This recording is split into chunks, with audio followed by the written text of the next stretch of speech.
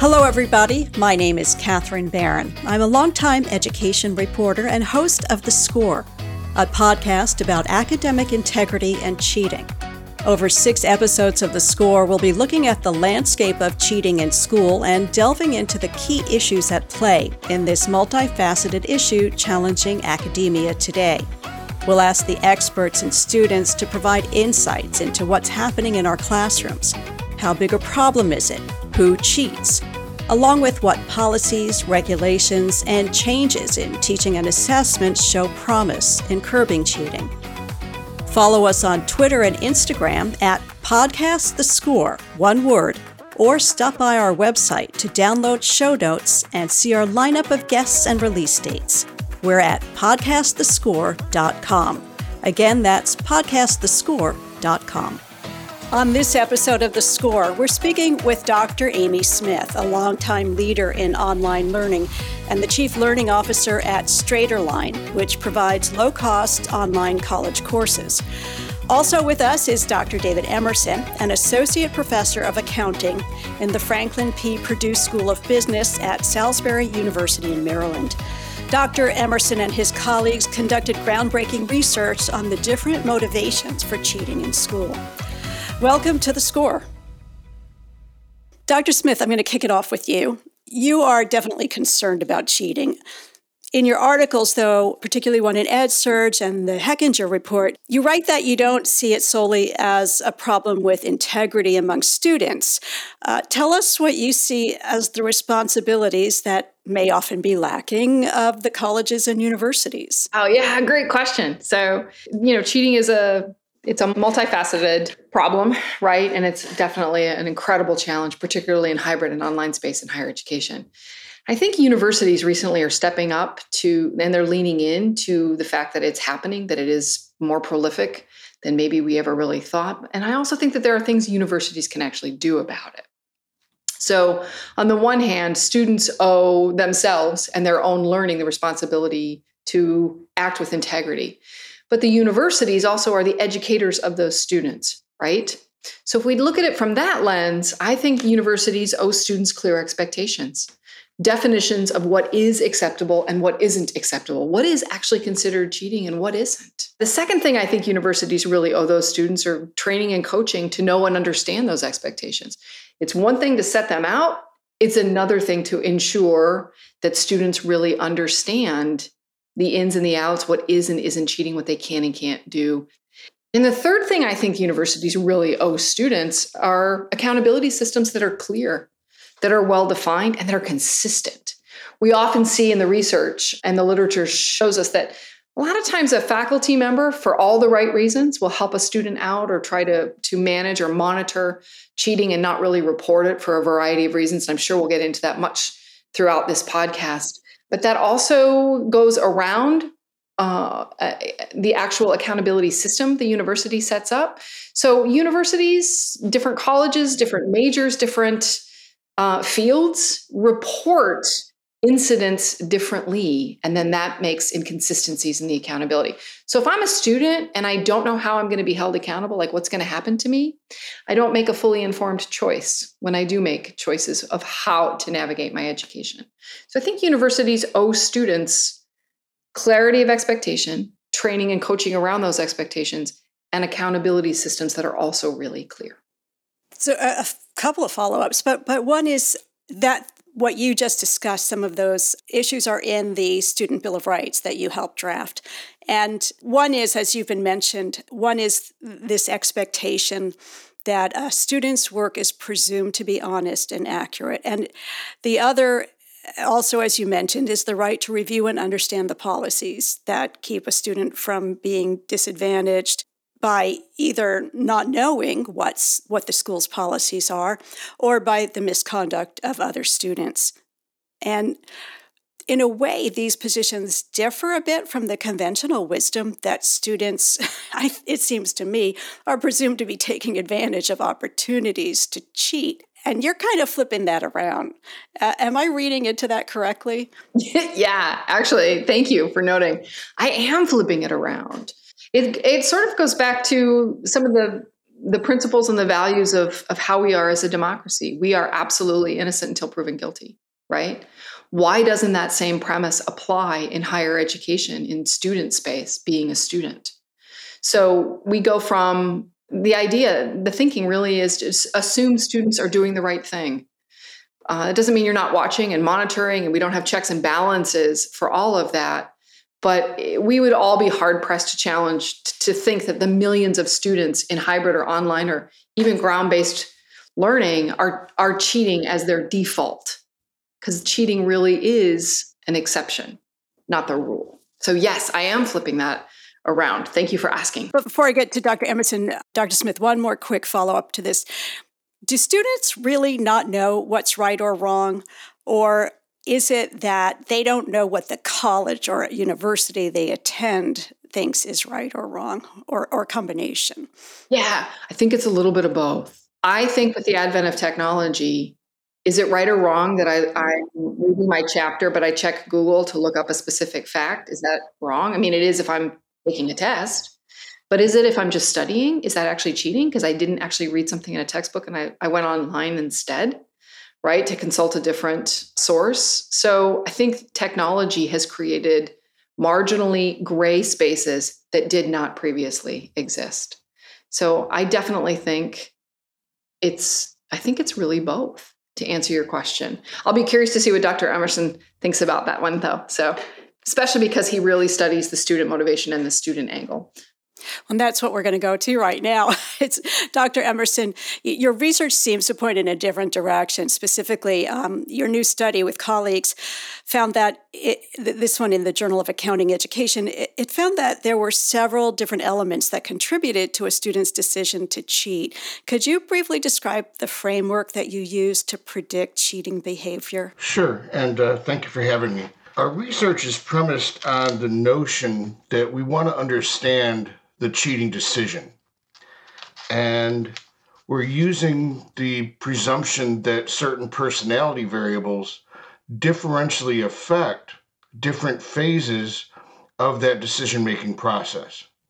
Now, specifically, what we did is we took a model that was developed by some folks that were trying to model consumer fraud behavior and applied it to the academic misconduct arena. So what we did is we looked at the constellation of personality traits known as the dark triad. These are psychopathy, narcissism, and Machiavellianism, each of which individually have been shown to have negative influences on a variety of outcomes, but in concert, they exert an influence greater than their individual pieces. And we then extrapolated those personality traits and modeled them onto what we call the fraud diamond. This is a decision-making process, ethical decision-making process, formulated originally by Cressy in the early 1950s to model financial fraud. It was modified in the early 2000s to include an element called capability. So the fraud diamond includes the elements of motivation, opportunity, capability, and rationalization, with rationalization being the culmination of the other three pieces.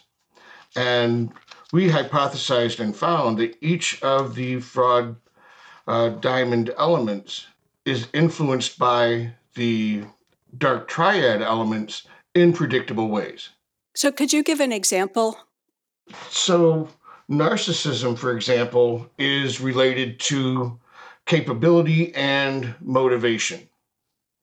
Capability and motivation are then related to rationalization, which then leads to the action of what we were modeling is the use of unauthorized use of homework assistance websites is what we are looking at specifically within the cheating realm. Machiavellianism we found to be related to opportunity and motivation, with, again, opportunity and motivation, again, being directly associated with rationalization, and then the intention and action associated with the actual cheating behaviors. And psychopathy we found to be related to the motivation and directly related with rationalization, as well as related to intent. So let's say that we're looking at narcissism, and I'm a narcissist. So what does that say about what I might do given the opportunity and why I might do that? Well, narcissism is characterized by a need for admiration, a sense of self-importance and grandiosity, a preoccupation with fantasies of unlimited power, of success and brilliance. So they're going to be motivated to engage in the fraudulent behavior, but they're also going to have a sense that their capabilities are greater as well. Whereas Machiavellianism has lack of empathy and belief that they're manipulating others for their own benefit is of use to them. So they'll exploit a wide range of duplicitous tactics in order to achieve the goals that they wish. So that's going to be directly associated with the opportunity. And psychopathy is one of the primary drivers of the three elements of the dark triad. Psychopathy is really the one that is most difficult to guard against. And greedy risk-taking, deception, artificial charm, manipulation, wide variety of misconduct type behaviors. So it's typified by a true lack of conscience. Whereas one author stated it as psychopaths know right from wrong, but they don't care. They're going to do what is ever in their best interest, regardless of the outcomes. So the only way you're going to stop a psychopath from cheating is by denying them the opportunity to do so. Right. So some of these, you have to take maybe much more draconian measures to prevent cheating in those cases. And plus, you don't know who's who in the class. But also, in more broadly, do you have a sense of what percentage of students fall into these categories and what percentage don't at all, that they're, sort of ethical people with integrity and wouldn't do this? Okay, well, these are not dichotomous variables, right? These are all continuous variables. Everyone exhibits some of these characteristics to one degree or another. I mean, true psychopaths represent less than 1% of the overall population. Some researchers put that population at 3% in upper level business, CEOs and such like that. And since I'm an accounting professor, my research is aimed at business students. And contrary to what Amy was stating, almost all students admit to cheating in one form or another to one degree or another. And once they've been able to rationalize the cheating decision once, the damage is done, right? Their probability of cheating again is extraordinarily high. And like I said, most students, a strong majority, upwards of 90% in STEM studies, but very rarely do they find anything less than 70% of students admit to cheating. And this is, an admission against their own interests. And business students have been found to cheat more. I guess it sounds like you're saying that, this is just a part of our makeup. And one of the reasons I ask is, people might say, well, because of COVID and everything's online, there's an increase in cheating. And that appears to be true. But also, cheating's been going on for hundreds of years. I've read that students cheated on the Chinese civil service exam hundreds of years ago. So does it mean that we're all wired to cheat? To a certain extent, yes. I mean, it's more than 1,000 years ago. Oh, 1,000, okay. Yeah, it was 700 AD was the initial recognition of cheating. And then, once higher education came into play in Oxford in the early 1800s, as soon as formalized examinations came out, cheating was right hot on their heels. And it is human nature to a large extent, right? To act in your own best interest, to maximize your utility regardless of the cost.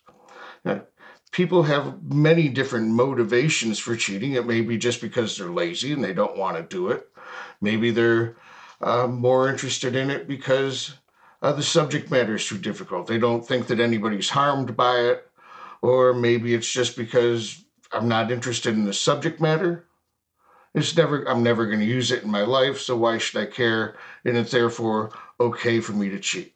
So, Dr. Smith, you haven't actually found that the numbers that high through the online courses offered by Straighterline. Yeah, we haven't. So Straighterline just last year alone, had about 45,000 students through a Straighterline course.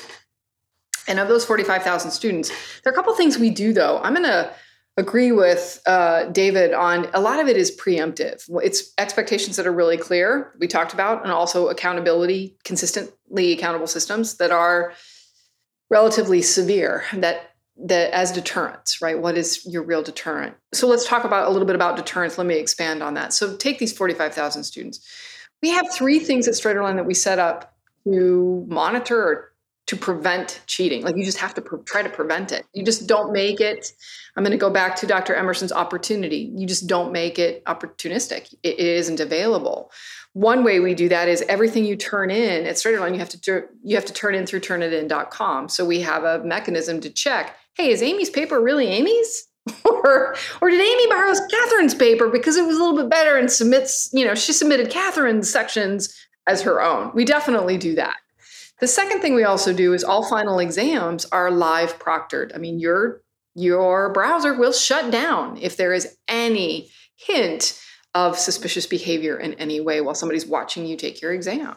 So that's the second part. And the third thing that we do at Straighterline is there's actually a team in the academics side of the house that watches postings, watches online constantly. Like this is their job, right? This is what they do, is make sure that Amy didn't decide to post a quiz somewhere online and then everybody's got the answers to a Straighterline course. So we have preventative measures, which are we feel deterrents, but that doesn't always, humans are humans. And that's actually what Dr. Emerson's talking about, that decision-making that really happens.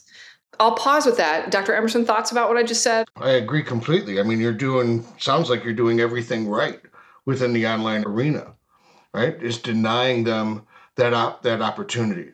And like I said, we did find that these online real-time lockdown browsers and continuous monitoring and proctoring of live exams, it is going to be effective. Absolutely. I mean, the cheating behaviors I was referring to were unmonitored, unproctored.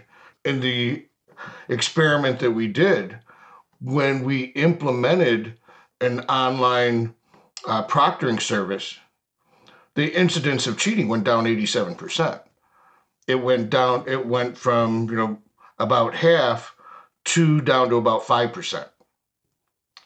So it didn't eliminate it, but it greatly reduced it. Because the problem is when you're using an online assessment integrity tool, it only works on the machine on which you're taking the assessment. There's no preclusion that prevents them from looking up the answer on a different device. Now, you state that you're not finding straight line materials on other websites. Have you gone to Chegg to look to see whether or not the answers are there? That's an exact classic example. This team that monitors that's one of the things that they monitor 24/7, constantly. Yes. That doesn't mean things don't get posted. Let me be super clear. Things actually do. It was last year or 2 years ago, something ended up posted on a quiz, and I want to say a history class, don't quote me. So it does happen. It absolutely does. And of course, our job is to take it down immediately, right? And be monitoring so that immediate is really immediate, or as quickly as we possibly can. So yes, we do have a team, but it doesn't mean it's perfect either, right? It's one mechanism, not the only mechanism. You both seem to have these programs where you can block things completely. And I actually didn't know that was possible. How does that work? These are a fee-based auxiliary program that students sign up for, and it is part of the assessment. So when they go to take the assessment, in our case, it was offered by the publisher. And the publisher provides access to this integrity tool that allows us a wide variety of options. We can record their screen. We can record any websites they go to. We can block access to websites. We can record their microphone. If we wanted, you can also pay an additional fee to have an online somebody watching in real time. But these get very expensive very quickly. And it's also very intrusive, right? The students don't like it because it starts with a presumption, like Amy was saying, that everybody's cheating. Well, they are to a large extent. If you're taking a class, especially if it's a class you don't care about very much, and your professor gives you a quiz directly out of the publisher's textbook, out of their test bank, and you go online and take it. If you're able to just copy that answer or question out, go over to your browser, go to chegg.com, and instantaneously the correct answer is there. In many times from my publisher, I found the exact question with the test bank identifier attached to it, and with the correct answer immediately displayed. So one way to ameliorate that is to de-identify, right? Camouflage those questions. Change the name of, rather than Amy's Flower Shop, which is given in the program, use Harry Potter had a flower shop. I found that using popular references to pop culture seemed to confuse the algorithm quite a bit. It provides way too many responses. Even Chegg can't get it. So actively de-identify the questions that you are using, or create your own questions. Use essay questions, right?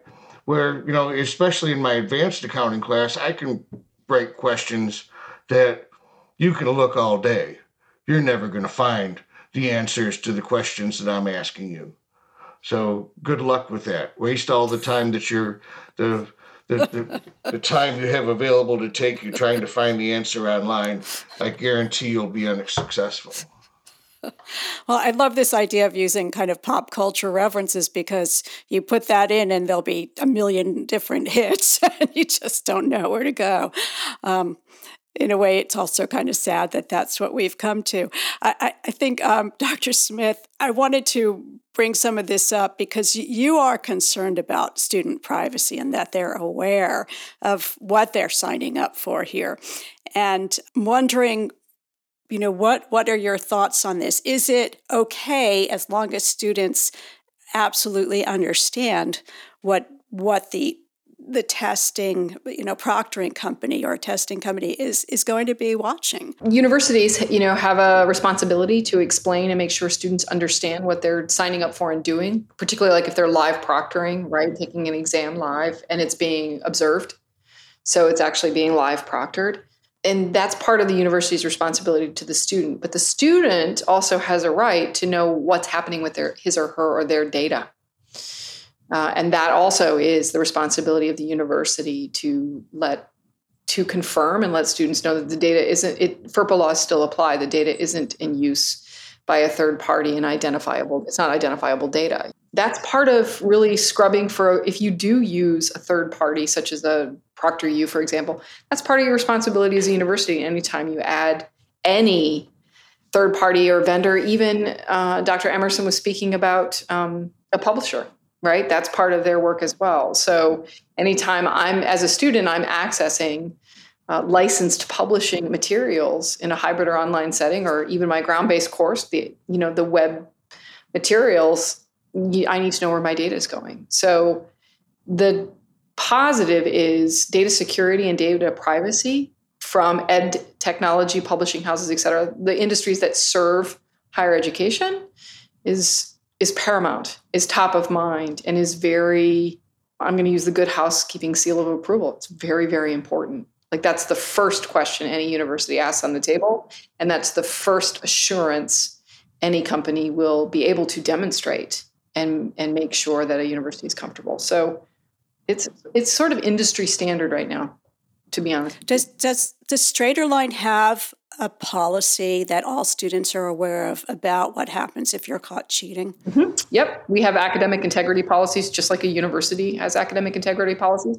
And we have an escalated process for if a student is caught and what that ultimate reporting and process is. And it has, just like any university, it has due process to it from a student's rights perspective. But yes, it's right up front at the very beginning of your class. It's very, very apparent. Now, I know that we've talked a bit about, what we're doing to curb cheating in terms of using these different technological fixes or, efforts.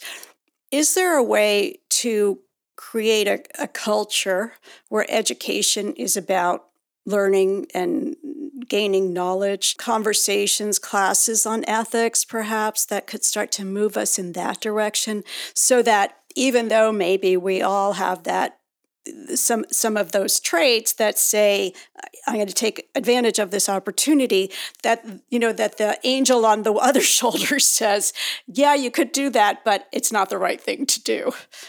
What we believe is that each of the phases of the ethical decision-making framework, which is the fraud diamond, opportunity, motivation, and rationalization, can be targeted to help minimize the cheating behaviors by emphasizing those aspects of the decision-making process to minimize ultimate cheating. So does that mean that you can change, maybe not people's, internal motivations or characteristics, but perhaps how they encourage them to sort of, put those on the back burner for a while? I just wonder if it's immutable. Yeah, that's a big part of it. I mean, the dark triad, the personality traits are immutable. Right, they're not very unlikely to change, as is capability. Capability is one's perception that they have the abilities and skills to take advantage of opportunities that are available to them. But motivation, every student is going to have motivation to cheat in one way or another, right? I mean, everybody wants grades, everybody wants to be successful, they want to get a good job. They want to be liked and admired by their peers. So there's a wide variety of motivations to it. And you hit on one of them is whether they're intrinsically or extrinsically motivated. If you can change their motivational focus to something that resembles, this is in my own best interest. I need to learn this because it's important to me.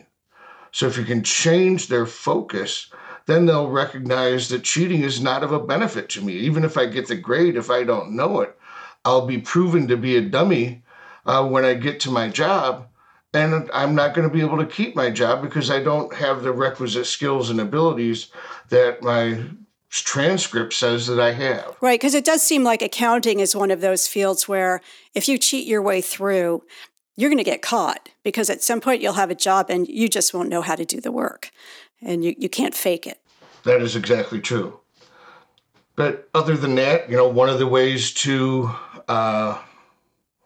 decrease their motivations to cheat is to counter the incentives that are provided through disincentives, right?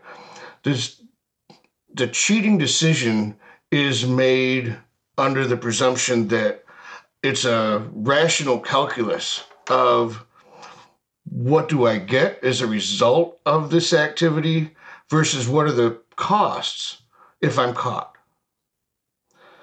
So one of the ways you can disincentivize this activity is to make sure that there is a heavy cost for every incidence of academic misconduct, regardless of the level of severity. So if they know what is expected of them, right? It goes to Amy's point that they have to be acutely aware of these are the rules. And if you break those rules, you are going to be harshly and swiftly punished to the point that it is a disincentive that you do not want to pay. And I make this very clear to my students on day one. If you cheat and I catch you, not only will you be tossed out of the class, not only will you receive an F on your transcript, that F on your transcript will never go away. It will be a permanent F, so that 0.0 will be there in your GPA calculation for the rest of your college career. Now, I do not want to do this.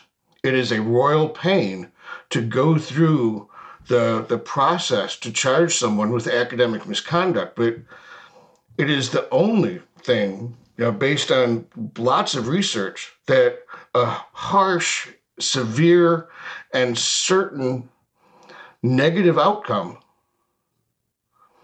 works. But you have to be consistent in applying it across all students, regardless of level and regardless of the level of severity. And I've had, more than one student removed from the university. So, Dr. Emerson, now you talked about what you do in your class. Is that university-wide? Well, within the academic integrity policy that we do have, the professor is allowed a significant leeway on what sanctions they want to impose. So it's a very specific process to report somebody for academic misconduct. And I state it several times in my syllabus, and I recommend that all professors do this, right? Make very clear what is cheating, what resources are allowed. Is it okay to work together on homework, but not on quizzes? Sure, yeah. I want students to collaborate on lots of things. People learn better many times in groups than they do when you're undergoing a formal assessment.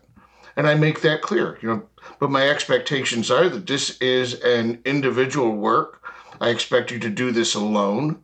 I expect you not to have any outside resources. Again, the professor determines the level of severity of the sanction, right? I mean, you can just slap them on the wrist. We're not going to do anything. You get a 0 for the assignment. Now, in my defense, I guess there's been a couple of circumstances when I did not throw them out of the class and give them a permanent F on their transcript, but I put the fear of God into them, and I'm pretty sure that that behavior was never repeated again. So, yeah, but you absolutely need to be very clear in your syllabus what your expectations are. I mean, my syllabus has links directly to the academic integrity policy of the university as well as that of the business school. And at least in the School of Business, there is no gray area as to what we consider academic misconduct. And does that seem to reduce cheating in your classes when the other students see what the repercussions are? Well, that's hard to say. One would hope, right? Because I mean, one of the ways that academic honor codes work is through peer pressure. If you can inculcate a culture where cheating is not acceptable, then presumably peers will disincentivize them from engaging in that activity. But people are always going to be motivated. They want that diploma. They want the rewards that go with an education, but they don't want to work for it. They will do whatever they need to do. And this is especially true, more on the psychopathic end of the spectrum, where they're there maybe because their parents want them to be there. They don't have that intrinsic motivation. We can try the best that we can to inculcate that type of culture, but you're never going to be completely successful. I mean, regardless of how hard you try, especially if everybody else does it, right? If other students are engaging in this unethical behavior, the other students, the ethical ones, are being left behind. They're suffering from grade deflation because everybody's harmed by academic misconduct. The students aren't getting the knowledge that they need. The students that aren't cheating are suffering from grade deflation. The institution is suffering from reputational effects. The community is suffering because their professionals that they think are highly skilled and trained aren't. Mm-hmm. It is maddening for students, I would think, if you're studying very hard and you can't really get the grades you want or think you're entitled to because other people have ruined the curve, essentially, by cheating. Dr. Smith, what do you do at Straighterline in addition to the technological efforts? Are there classes, are there conversations that every student has with somebody at the Straighterline to say, this is exactly what we're expecting from you? Yeah, it's a great question. So we actually, a little bit about it is relative to course design. So I promise I'm not going to take us down a rabbit hole, but how you design a course. Dr. Emerson mentioned his syllabus, for example, and the links he has on it to policy. How you design a course really matters. So the student voice survey, the October student voice survey came out. It was just recently published in Inside Higher Ed just a few weeks ago. They surveyed 2,000 undergrads, and they actually were talking about academic integrity, cheating. And so they got the voice of the student around this. And what I find interesting was 52% of those students believed the reason they may be tempted to cheat was because the course expectations were too high. The class was too hard. It was too rigorous. It required too much work. So how you design a class and the navigation through a course and the amount of work, it matters. But there's the other side of that. You need a rigorous enough class where you really do master the outcomes so that when you take that 100 and go to a 200 level, you're really ready in that discipline, right? You actually, as Dr. Emerson has said, you've actually really learned the content and the material and the skills of that course. The other interesting data point in this particular survey was 72% of students in this survey believed that pressure to do well was one of the key variables in why they might consider cheating or not. So course design and the pressure to do well. So what do we do at Straighterline? Back to your original question. Course design really matters for us, but course design is the content of the class and how you navigate through it and how much work it is. But it's also the support systems, right? So this same survey said 43% of the students said that I know how to get help. I know how to go to a professor or to talk to advising or get tutoring. I know how to get help while I'm learning. So that's one of the things Straighterline does is there are the preventative measures we do, but there are also a really robust set of 24/7 literally student supports. It's 24/7. You can get tutored in physics midnight on Saturday if you want to. You really can, by the way. You can also take your exam 6 a.m. on a Monday if you feel like it before you go to work, whatever you actually really need. But we have advisors Sunday through Sunday and night hours to help you with time management and just challenges of being a student. We have tutoring in every content for all of our courses for every subject area and a live person any day of the week at any moment that you may need it. We also have coaching and right time coaching to help you just navigate learning how to be a student, right? You can talk to a live person. So for us, giving you the right supports so you know, A, how to find them and that they're there when you need them gives you the helping hand as a student to actually really do that, learn the learning, learn the content of the course and the skills. That's really important to us. So some preventative, like we had discussed in the technology, but also how we design the learning experience for a student helps a student be a student. And then hopefully you won't need to cheat and you have supports that matter when you need them. I hope that answers your question, though. Mm-hmm. Yes, and so Dr. Emerson, what would be your suggestion to colleges and universities to try to work with students to get them to see the not just the pitfalls of cheating, but to see the harm that it causes and to themselves and society and their value of their degrees. Sure. Ethics classes have been shown to have some efficacy, but the problem that we have there is there room in the course curriculum to allow an extra class?